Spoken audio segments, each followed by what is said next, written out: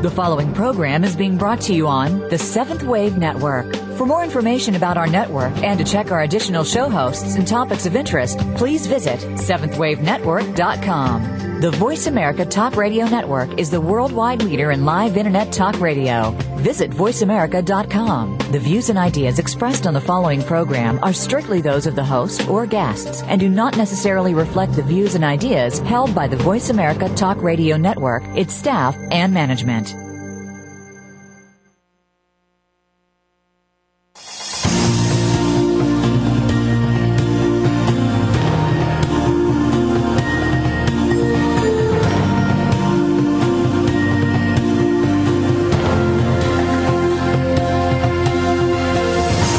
Welcome to Awakening to Conscious Co-Creation with your host, Peter Tongue. This program will provide the groundwork you need to advance your awareness and be involved in the approaching transformation in consciousness. Now, your host, Peter Tongue.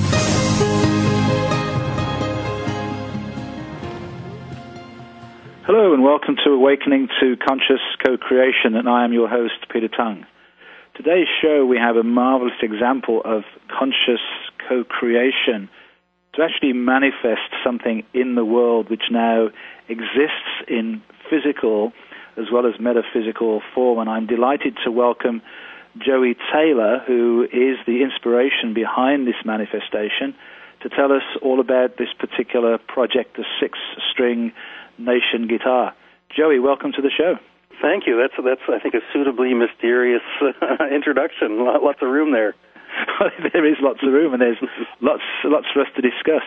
So for those people that aren't familiar with the six-string Nation guitar, perhaps give us a little bit of an overview first and how this came about in the first place. Well, how it came about is sort of a many-pronged story, and I don't want to take up your entire time with the background, so I'll distill it for you a little bit. I'm here in Canada, and as people may know, Canadians have kind of a bit of an identity problem in many ways, at least in most parts of English-speaking Canada. There are pockets of the country that are very, very really know who they are, particularly Quebecers and Newfoundlanders. But, the rest of the country kind of struggles and usually identifies themselves simply as not American.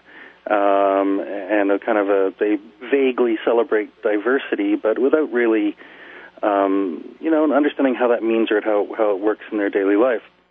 So this sort of came to a crisis point in 1995 when there was to be a referendum in the province of Quebec on the issue of sovereignty for that province, whether or not they would stay within Canada or start off their own country. And the vote actually came down to a very, very close one. And the no side, that side that chose to remain within Canada, won by the slimmest of margins. And I really felt at that time that it was a missed opportunity to talk about who we were. We aren't very good at it in this country, and we rely too heavily on a handful of kind of cartoonish symbols like beavers and mounties and loons and donuts and hockey and beer and all that kind of stuff, which are all fine, but they don't really say a lot about who we are. So my goal was to create a new symbol that would be more open, that would tell more stories, that would include more people, more perspectives, and to do so through a powerful and simple medium. I was inspired by a meeting with a luthier named George Rosani, who was committed to using Canadian woods when he made guitars, and I asked him if he thought he could make a guitar using pieces of material from every province and territory of Canada, and he said he'd love to give that a try. So that was how it started. What unfolded over the next 11 years was a real struggle to not only find the materials, but find support for forging ahead with the project. And by hook or by crook, what we ended up with on Canada Day 2006 was a beautiful acoustic guitar made from 64 different pieces of heritage from every part of Canada, each one telling a story, and it has been traveling ever since. So tell us how you felt on that day, Canada Day, when the guitar was first played, I guess, publicly, or its debut performance. Having spent this amount of time and no doubt some money as well in bringing all this together for that moment, how did you feel at that point? Well, it was an amazing experience, I have to tell you, because, here's this thing that all kinds of people told you was impossible and either shouldn't or couldn't be done. And you've been promised all kinds of things that haven't come through, and, you've been on the brink many, many times, and there you are, and there's 80,000 people out there on the lawn of Parliament Hill, and there's Stephen Fearing, one of Canada's great songwriters, holding your guitar, and he's playing the song that you dreamed for 11 years would be the first song played on it, a song called The Longest Road, and if your listeners haven't heard it, I highly recommend they look it up. And part of me felt this enormous sense of relief and pride, and it was very, very emotional. But a part of me knew that this was just the beginning of the journey. That having completed the guitar wasn't the project. Creating a symbol for a country was the project. And it can't be a symbol unless people agree that it's a symbol. You can't just sort of declare if people don't accept it. So I realized that, from that moment on, my task, my mission was to get this guitar in front of as many people, into as many hands as possible, and into classrooms, and so that everyone could experience it in their own way.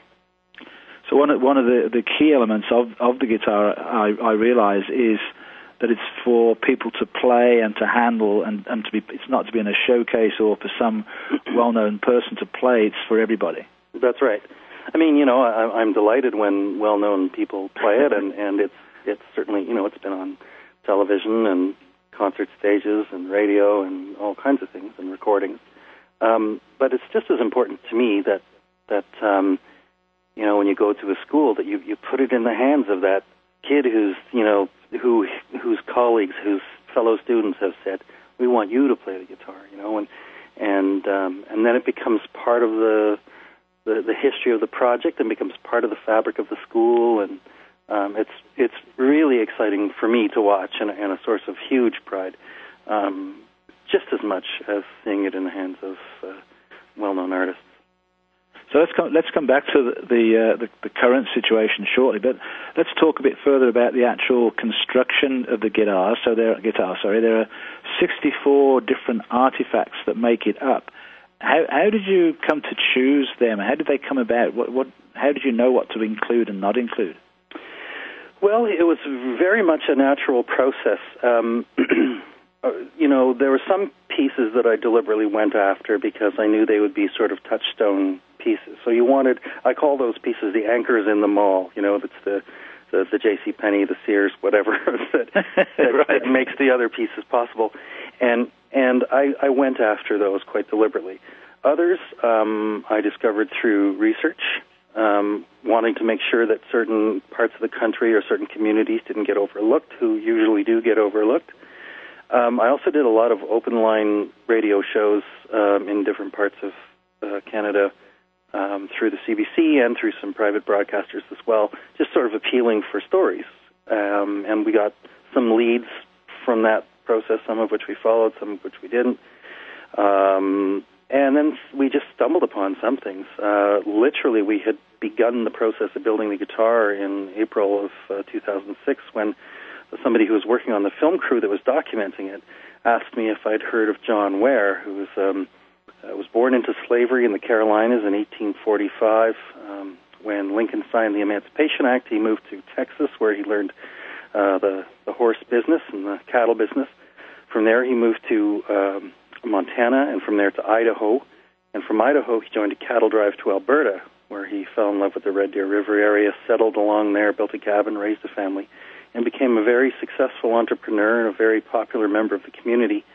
Died in 1905, just 12 days after Alberta became a province of Canada. And that was a story that not only I didn't know, but that most Canadians don't know, and yet it's an important part of Black history that tends to get overlooked. So it came in, the pieces that ended up in the guitar came through a variety of channels. What ultimately set the cutoff was the luthier, George Rosani, who said to me, well, look, I need everything. It's going to take me 6 weeks to build this guitar. You want it 2 weeks before the debut so that we can test it. that means I have to start building it April 30th.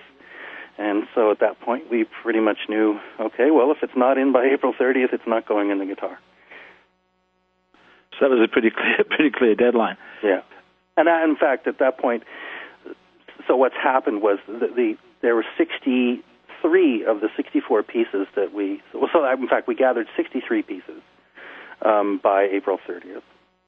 We got that 64th after I was told about John Ware's cabin, so we had those. 63 went into the guitar itself. A 64th, which is the shoulder tile from the Princess Patricia's Canadian Light Infantry of Edmonton, went onto the strap of the guitar. And since then, we've added 5 pieces to the case in soft fabric. People are always having suggestions of things we can add to the guitar, and I always sure you do. I have to say, well, no, that's a finished work of art, but the case does present us with some opportunities, so we've added some fabric pieces of history since then. So what's really critical about this is that every single piece, that 64 original pieces, tell their own historical story.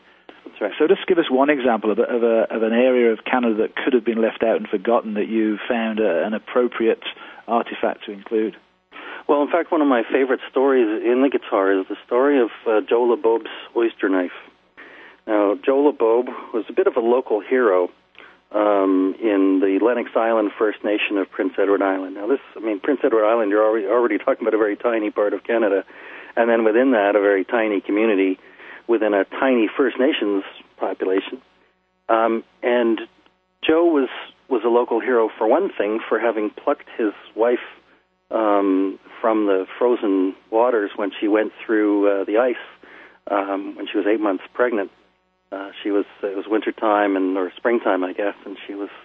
They hadn't yet built a causeway, and he saved her life and saved his child's life. But he was also a local hero because he was the Canadian champion oyster shucker. Oysters are a big part of life down there in the Tyne Valley area, and it's the home of the Canadian Championships every year. And he ended up, although he wasn't interested in oyster shucking to begin with, Genevieve, his wife, convinced him, and he got into it, and he proved to be very good at it. He ended up going to Ireland, where he competed internationally and came in second. And it's one of those stories that there's, outside of Tyne Valley, there's no reason to tell it. It doesn't make the history books. It's not a big deal to be a champion oyster shucker. But here's this wonderful family in this wonderful community. I've met the family, and it's a big family, and they are exceptional people, really. I mean, the kids are Taekwondo champions and beauty queens and politicians and you name it. I mean, there's all kinds of successful people in that family. And I wanted to reflect that story. That's beautiful. Thank you, Joey. We're just about to go to our first break, and so what I do want you to do when we come back is to talk about the golden spruce of Haida Gwaii, a very important story and part of the guitar. So this is Peter Tongue for Awakening to Conscious Co-Creation with Joey Taylor.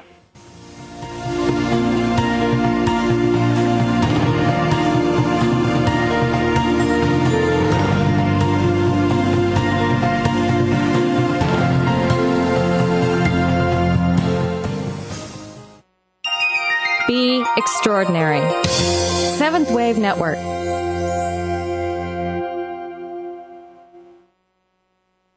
How do we walk our true spiritual path at a time when the Western world is fixated on material gain? More people are now recognizing the emptiness which comes with this limited approach to life. There is another way. 4 years ago, Peter Tongue left his position as a high school principal with 30 years' experience in the education system and turned to his true calling of a metaphysical life. He now uses his experience and wisdom to provide solutions to personal and organizational challenges. Peter offers corporate workshops and seminars, public meditations, radio interviews, healing sessions, and community visits to bring awareness of the new paradigm, the awakening to conscious co-creation.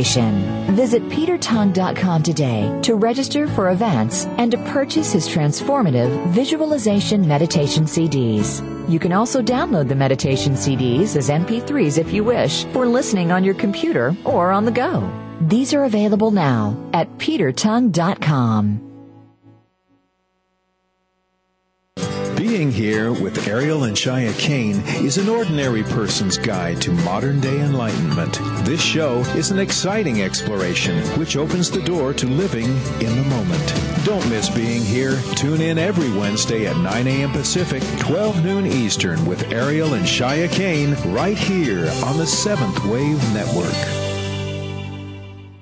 What's it like? What's it like? It's lonely. It's really lonely. I miss my brother. I miss my brother. I'm surrounded by other people, but it's not the same. I've got other people around me, but it's not the same. It's pretty scary, but I don't let it rattle me. It's pretty scary around here, but I don't let it rattle me. You always have to watch your back. There's no one to watch my back. I spend my whole day worried who's out to get me. I'm always wondering who's out to get me. But I can take care of myself. But I can take care of myself. No matter what, I'll keep my head up. No matter what, I'll keep my head up. It's not like I have a choice. It's not like I have a choice. This'll all be over in 5 years, 3 months, and 17 days. This will all be over in 5 years, 3 months, and 17 days. Go to jail for a gun crime and your family serves a sentence with you. Something to think about before committing a gun crime. Gun crimes hit home. This message brought to you by Project Safe Neighborhoods and the Ad Council.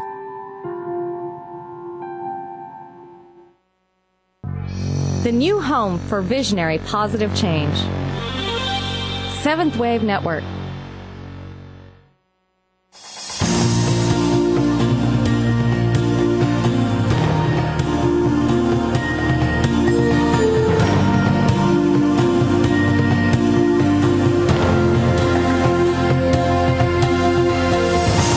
Listening to Awakening to Conscious Co-Creation with Peter Tung. If you have a question for Peter or comment on this series, please send an email to descendingdove@gmail.com. That's descendingdove@gmail.com. Now back to our program. Hello and welcome back to Awakening to Conscious Co-Creation with your host Peter Tung. Today I'm talking with Joey Taylor about the six-string Nation guitar. And Joey, I'd love you to tell us in some detail about the story of the Golden Spruce and how you got involved in that, in building the guitar.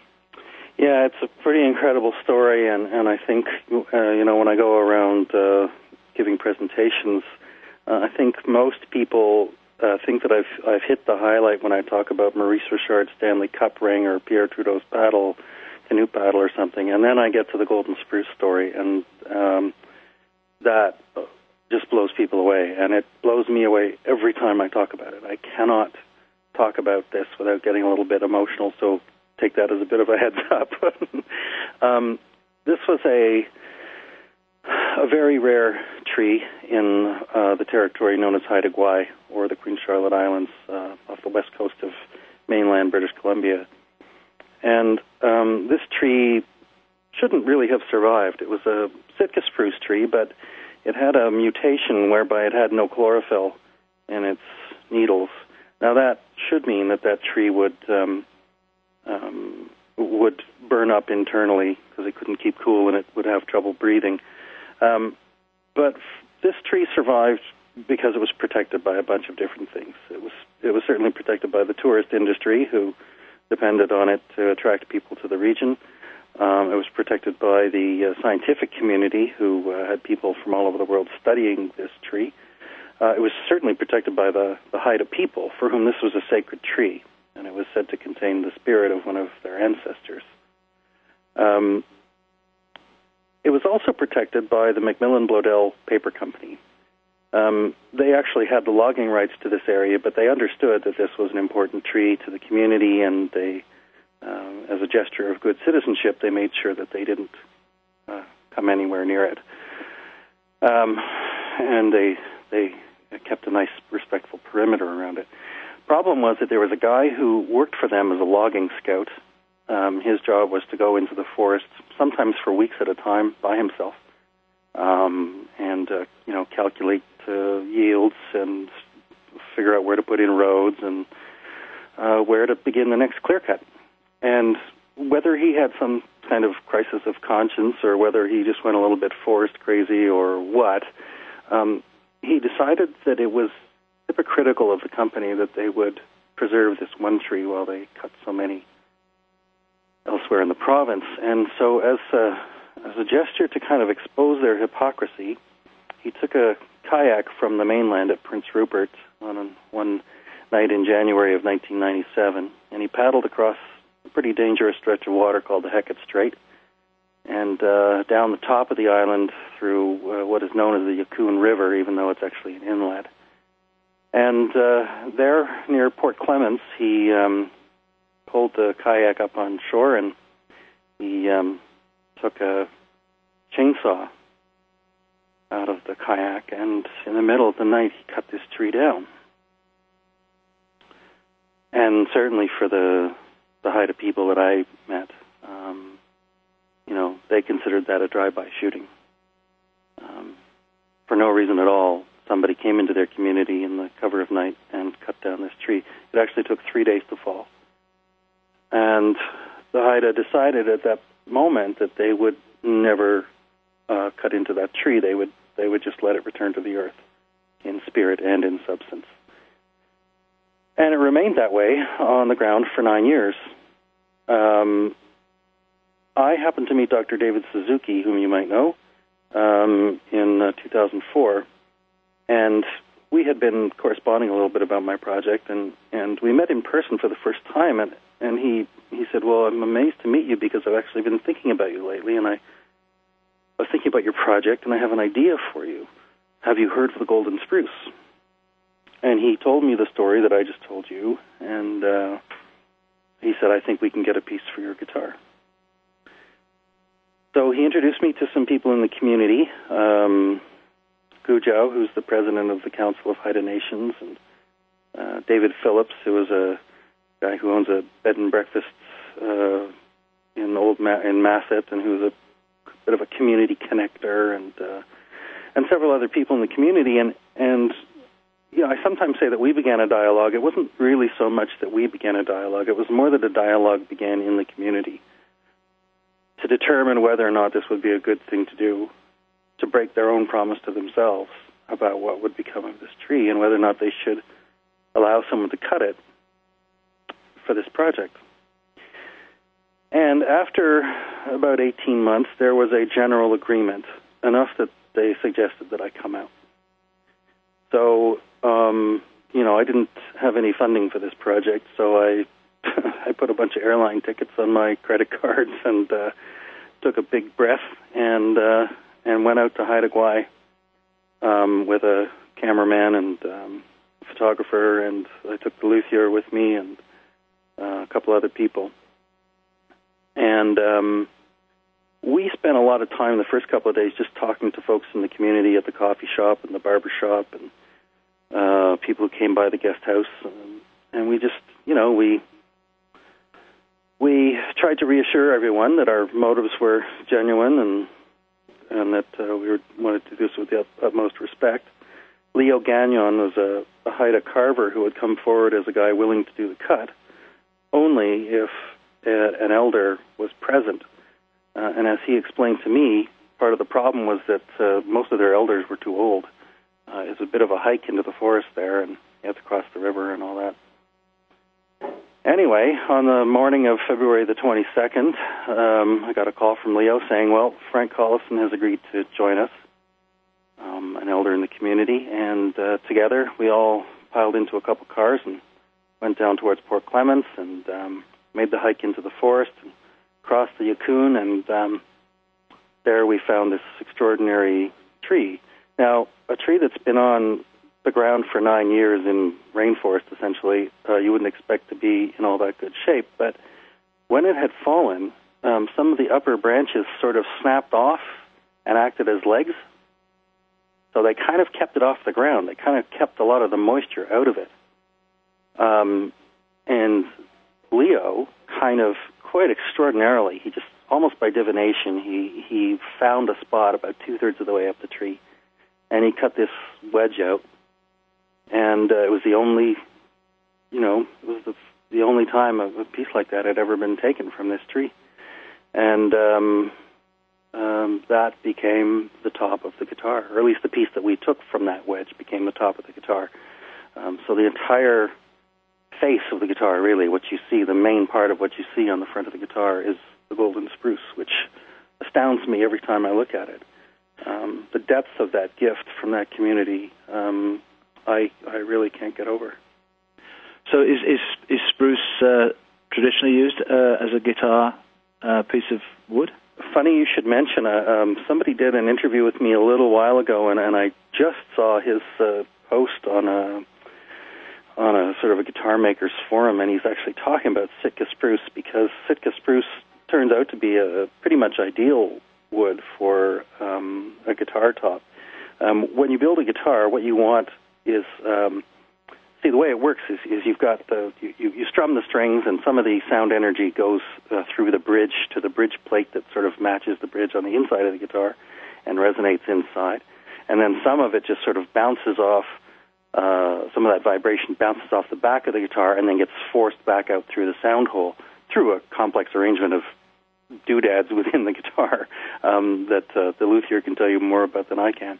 But those are the sort of the key components, and in fact, we don't have the ideal wood for the back of the guitar. What we have there is Louis Riel's schoolhouse, which is now the St. Boniface Museum, and it's spalted oak, which means it's very porous, and that means that's going to absorb a lot of that sound energy more than you might like. However, when the sound comes back out through the sound hole and through the bridge plate, what you get is tremendous character, warmth, softness, even tone that's imbued by this particular wood. And it makes the guitar, although a bit quiet, really an extraordinarily warm and beautiful sounding guitar. Once you plug it in, that's the quiet part goes away. But it really is pretty much ideal. And I think for the people who play it, who have heard the story of the golden spruce, that makes a profound and spiritual connection with everybody who encounters the guitar in that way. So what happened to the guy who cut it down? Well, he disappeared. He wrote to the papers the following day and said, "Here's what I did. You'll find your tree on the ground, and this is why." And he expected to be treated as a hero, and he was a bit surprised that he wasn't. He was arrested and allowed to make his own way to the court date, and then went missing. Through misfortune or misadventure, bad weather, or he ditched, nobody knows. They found his stuff 2 weeks later on the coast of Alaska. Wow, that's a mystery in itself. Oh, yeah, ongoing.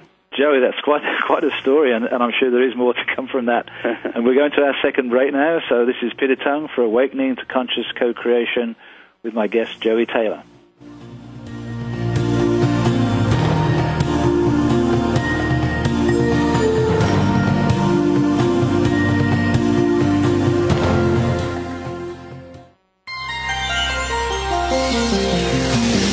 Taking you to the threshold of a dream and beyond. Seventh Wave Network.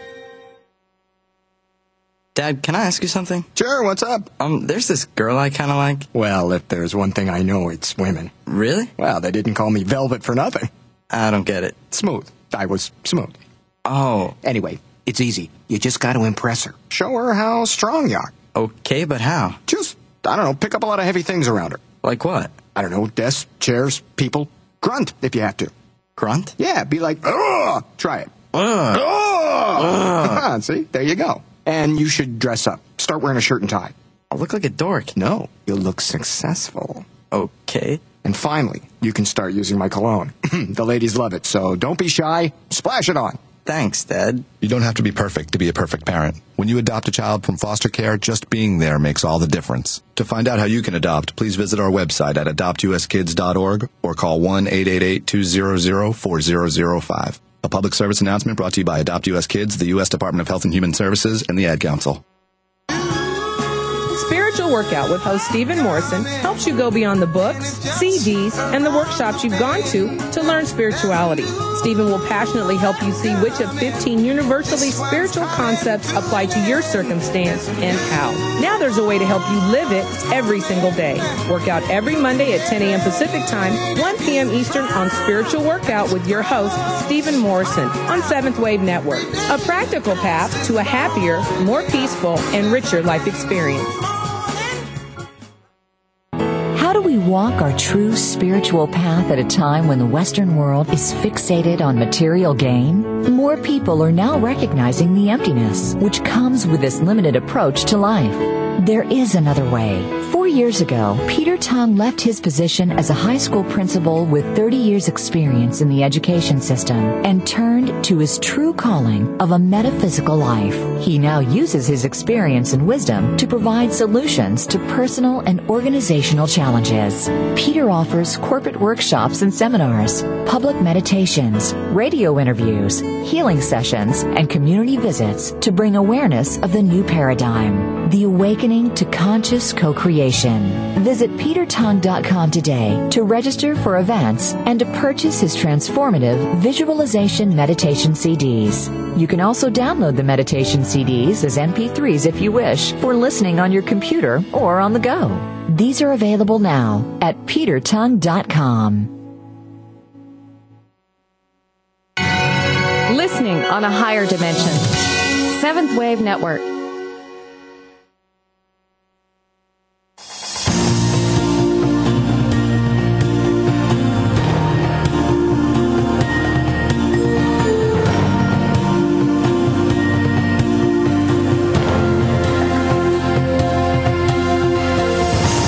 Listening to Awakening to Conscious Co-Creation with Peter Tung.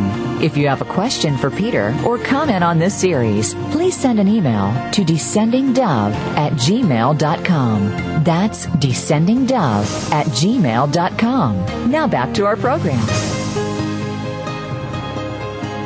Hello and welcome back to Awakening to Conscious Co-Creation with your host Peter Tung. And today I'm talking with Joey Taylor about the 6-string Nation guitar. Joey, the guitar has been called the Voyager. How did that come about? Well, it was interesting. We the first year that we made the debut on Canada Day on Parliament Hill in Ottawa, and on that very first day, and whenever we can, certainly at all of our festival appearances, but at many of our school appearances and conferences and things like that. We try to have my photographer there, and we have a little portrait set up, and people sign up and they get their portrait taken, and it's free. We've now taken about 50,000 portraits of about 8,000 different people from coast to coast to coast in every province and territory of Canada, and we send those pictures out by email after the event. And it's a pretty remarkable portrait of the country.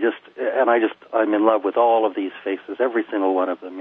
It's just fantastic, and my photographer Doug is brilliant and all that. Anyway, as part of the sign-in process, we had these. The first year we did it with paper. Now we do it electronically, but we had these sheets of paper, and we had two little surveys, and one of them was, what Canadian artist would you most like to see play this guitar? And, a lot of people put in the usual names, but we wanted to use it partly as a process of discovery and finding new people that we could introduce to the project and introduce to listeners. And then the second question was, Willie Nelson's got Trigger, and we'd like a snappy nickname for this guitar, too. And, like B.B. King's Lucille and all that kind of stuff. So what would your suggestion be? And, frankly, most people, the most popular names, I think, were Unity or Canada or Kanata or things like that. And they were very hopeful names, and they were very, what's the word? They were definitely seeking a kind of promise, But then Lieutenant Colonel Susan Baharial of the Canadian Armed Forces wrote in her suggestion, Voyager. And I thought that was such a great name because it captured the English, the French, and the Aboriginal character of the country. The voyageurs were these quite often Métis, quite often English, mostly French in the beginning, traders who kind of functioned as almost like mercenary trappers and stuff, and who really opened up the land and adopted so many of the Aboriginal techniques for canoeing and clothing and all that kind of stuff. And so, it harkened to that kind of adventurous past, but also, the Voyager is the name of there are 2 satellites still sending information back from deep space called Voyager, or Voyager anyway. And it's got, there's the Star Trek thing, and it's got that sort of very forward-looking, very almost futuristic, hopeful, trek into the future kind of feeling about them. So we thought that was the perfect name. And it just so happened that the Festival du Voyageur, which is an annual festival in Winnipeg in February, if you can believe that, wanted us there that February as part of the festival. So we thought, well, that's a perfect opportunity to unveil the name at a festival called Voyageur. And that's how that happened. And we brought, Air Canada brought Susan Baharial out to the festival, and she was treated like royalty by the festival, and she really enjoyed herself too. So it was a wonderful experience. Great. So you must have some favorite stories about some of the pieces that you collected, and obviously we don't have too much time, but just give us a couple of your favorite stories about the pieces that make up the guitar. Well, it's so hard to say. I mean, each one has a terrific little story behind it. You can't help but marvel at this tiny fragment of gold in the middle of the 9th fret, set in a background of blue labradorite and framed by moose antler from Pick River First Nation on Lake Superior.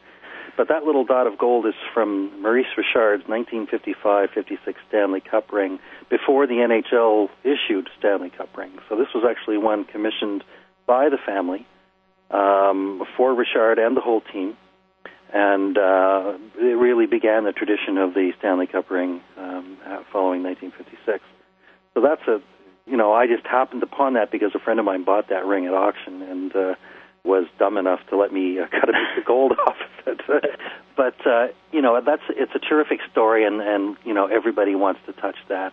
For some reason, a large number of women want to touch Pierre Trudeau's canoe paddle, which is just inside the top of the sound hole.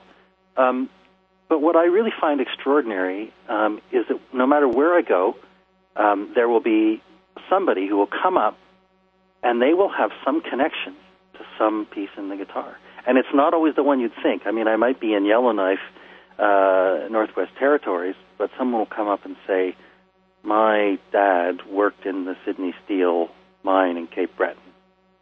And there's a little piece of Sydney Steel up around the 15th fret. And that kind of thing, you realize that the power of this thing to connect to people and to connect people to one another, regardless of background, regardless of geography, is really quite extraordinary. And one time, a young woman came up to me at a festival in Guelph, Ontario, and she said, almost apologetically, is there anything from Prince Edward Island in that guitar? And I said, well, yeah, there's 5 pieces, and it occupies more real estate per capita than anywhere else in the country, and in fact, it's one of the only places where you can see all of them. And I pointed them all out to her, and she just started crying, and she said, I didn't think we'd be represented. Oh, wow.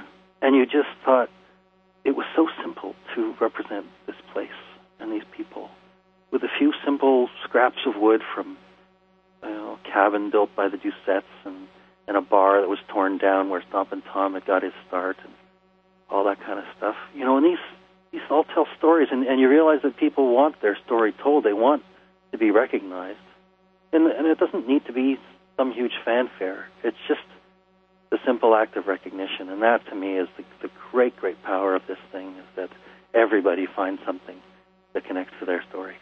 I actually had that experience last night at my meditation group, which I lead on a Monday evening. We were just talking about today's show, and after the meditation, one of the women talked about the fact that her parents had emigrated into Canada to the port terminal building in Halifax, Nova Scotia, to Pier 21. Pier 21, and there's a piece of rafter, is there not, from Pier 21? Yeah. Exactly. See, there you go. It never fails. It's quite amazing. Quite amazing. And you must have some interesting experiences going up to the frozen north of Canada. I think a lot of people think the whole of Canada is frozen north, but we're basking in sunshine on the west coast today. But you had some experiences, I'm sure, in the far north of Canada. Well, yeah, and that's, it's one of the great tragedies, really, is that it's an amazing part of this country, and so few of us ever go there. And of course, it's far cheaper to fly to Cuba than it is to fly to Iqaluit. But we've managed to go to Dawson City and to Yellowknife and to Iqaluit and to Notwashish, Labrador, which was quite an amazing experience because there you're on this little twin otter milk run up the coast of Labrador to this Innu community that's inland, and it just so happened this was in November, and we got snowed in. So I actually spent 3 days hanging around Notwashish with the students at this school who, it's a very interesting community. They have so much there in some ways and so little in others. I mean, they all get royalty money from the Voisey's Bay oil royalties, but they have no connection to their own heritage, their own community, their own way of life, and so they have all the toys they want, but they have very little in terms of connection. And so I was, trying to make the guitar be a kind of a connection for them. And although I wasn't sure I had succeeded, by the end of it, these kids that I had kind of thought didn't like me were coming up to me at a festival in Goose Bay, and they said, "Hey, can we hang out with you? That's a really cool guitar you got there." Oh, nice. And it was a pretty great experience. Yeah. And you've got some 4 billion-year-old rock in there somewhere as well, haven't you?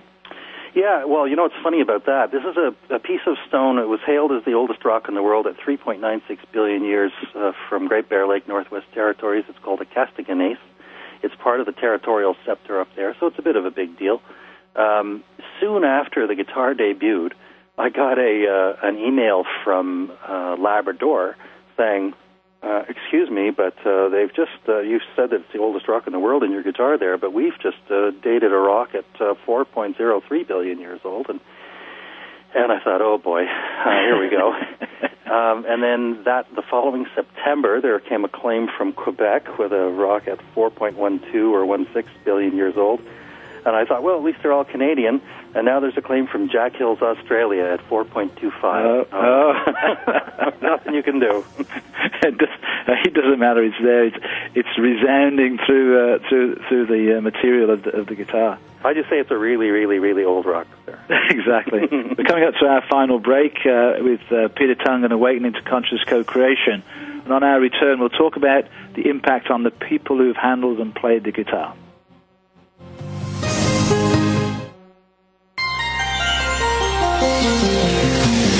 Taking you to the threshold of a dream and beyond. Seventh Wave Network. Experience higher love, an archangelic journey into ascended joy and authentic living. Your hosts, Sri Ram Ka and Kira Ra, will assist you to open your heart, expand your love, and be ever present with true joy. Your journey with Sri and Kira begins right here on the Seventh Wave Network with Higher Love, Wednesdays at 5 p.m. Pacific, 8 p.m. Eastern. How do we walk our true spiritual path at a time when the Western world is fixated on material gain? More people are now recognizing the emptiness which comes with this limited approach to life. There is another way. 4 years ago, Peter Tongue left his position as a high school principal with 30 years' experience in the education system and turned to his true calling of a metaphysical life. He now uses his experience and wisdom to provide solutions to personal and organizational challenges. Peter offers corporate workshops and seminars, public meditations, radio interviews, healing sessions, and community visits to bring awareness of the new paradigm. The Awakening to Conscious Co-Creation. Visit petertongue.com today to register for events and to purchase his transformative visualization meditation CDs. You can also download the meditation CDs as MP3s if you wish for listening on your computer or on the go. These are available now at petertongue.com. When you have a stroke, you may not even notice it right away. But then, time passes, and the symptoms get worse. 1 minute you feel fine, and the next, your speech could be slurred or not make sense. One side of your body might become numb. You might see double. You drop the TV remote because you can't hold up your arm. That's because after a stroke, every minute you don't get help is another minute that your brain is being starved of oxygen. The warning signs of a stroke include sudden numbness or weakness of the face, arm, or leg, sudden trouble seeing, speaking, or understanding. If you experience any of these warning signs, call 911 immediately, because time lost is brain lost. Visit strokeassociation.org or call 1-888-4-STROKE today. A public service announcement from the American Stroke Association and the Ad Council. Be extraordinary. Seventh Wave Network.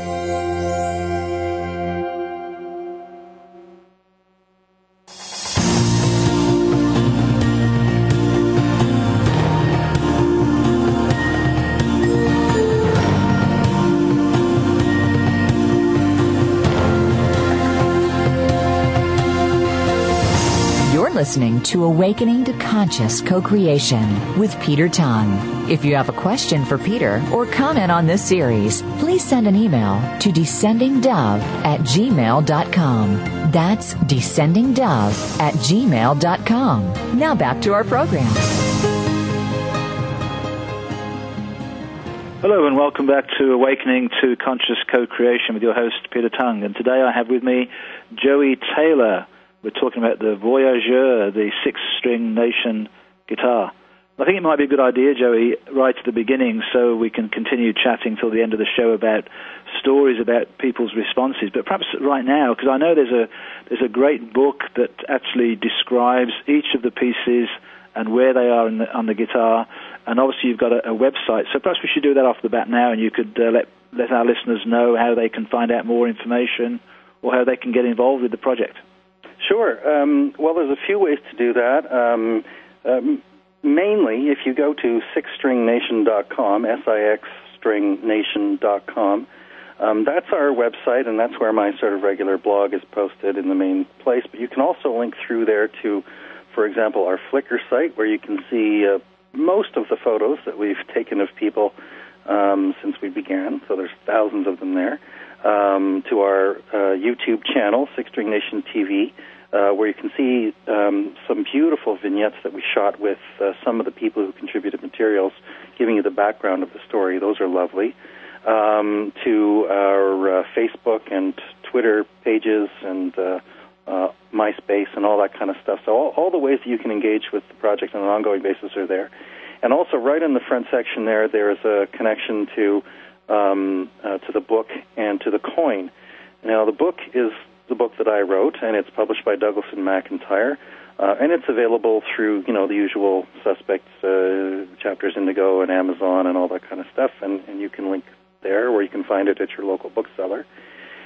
And then there's the coin, which has very little to do with me, but it's such a huge honor. It's just awesome. It's a triangular-shaped, in fact, guitar pick-shaped, I like to think, 50-cent piece commemorating the project. It depicts the sort of sound hole and pickguard assembly of the guitar and our logo on a 50-cent coin that comes from the Royal Canadian Mint. It's amazing. Now, it comes in a collector card, so it's not 50 cents. I think it's $34.95, but it's it's a collectible. The really cool thing about this is that I was just told recently that when the coin was proposed, there was a lot of naysayers within the Mint, and of course it was released at the same time as all the Olympic stuff was going on. So I think in many ways they expected this thing to just disappear. They limited the mintage to 30,000, which they they don't make them all at once. They make them sort of as they're ordered. And they launched it, I think, last April or May, and they've sold 14,000 of them. So there's 16,000 potential coins left to go, and they will cut that off. I think it's in April. So if they haven't sold them orders, if they don't have orders by April, well, they stop. That's it. They stop making them, and it all goes into the secondary markets and all that kind of stuff. But I think it's quite amazing that this little thing has really caught the fancy. And I think the cool thing is it's not the people who usually buy collector coins. I think it's people who are just interested in the story and interested in music and think it's cool that there's a guitar pick shaped coin who are buying it. And I think that's I would love it if the mint could really be proven wrong. If the naysayers could be proven wrong, it would be great. So you'll find a link to that there too. Great, thank you. And I saw a quote somewhere that someone said, "I didn't think I'd be allowed to touch it," which it's a beautiful story. That in fact you are encouraged to handle it and even play it. So tell us a little bit about the impact that handling and playing the guitar has had on people. I told you I always get emotional when I talk about the Golden Spruce piece, but I also sharing the guitar can be a very emotional experience for me too, because for the most part it's pretty simple joy. If you're sharing the guitar before people know the story, well, then it's not that interesting. I mean, it's just a guitar. But if you've had a chance to describe what the story is behind it and within it, then people approach it in this whole different way, and they're very respectful, and they're very they approach it in all different kinds of ways. Some with excitement, and some with awe, and some with trepidation, and you get the full range. And I've literally had people hold it, and then shaking, they turn to me and they hug me and they thank me profoundly for this experience. And it's like, gee, all I did was thrust a guitar at you, and all you had to do was hold it. And other people, I mean, the amazing thing is when you watch, you hand it to musicians, and there's quite a distinction that happens between, there's kind of the smarty pants amateurs who kind of, they take it and they play it a bit and they test it out, their best licks and whatever, and then they try and say something definitive about it, and they'll say, oh, well, yes, well, this guitar is best suited for Django Reinhardt style jazz or something, or this is best suited for strumming, or this is a good finger picking guitar, or whatever it is. They'll make these pronouncements. When you hand it to a very serious musician, that's an amazing thing to watch, because they take the guitar, they don't say a word. They may just be talking with you as normal. They may just be joking as regular, but they don't make any pronouncement about it. They take the guitar, they hand a little bit, they play it a little bit, and you watch them finding its voice. You watch them just sort of testing where it sings and where it whispers and where it shouts, and then you see them calculating, well, where does this fit with my music? And then they pick something. And then it's almost like they're matching their voice to its voice. I'm going to have to stop you there, unfortunately. What a beautiful way to finish the show. We've actually come to the top of the hour. And oh, my goodness. It's gone by very, very quickly. But that was a beautiful final comment, and I really appreciate you sharing the story with us on the show today. Thank you so much. Well, thank you so much, Peter. It's been a great pleasure. I really, really appreciate it. Thank you.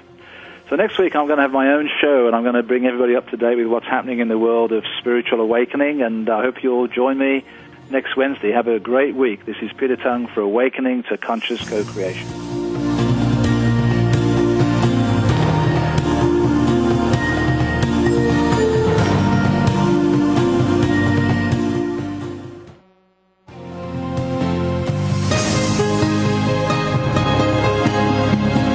You found this week's show to be enlightening and inspiring. Please join host Peter Tung for another edition of Awakening to Conscious Creation next Wednesday at 3 p.m. Eastern Time, noon Pacific Time on Seventh Wave Network.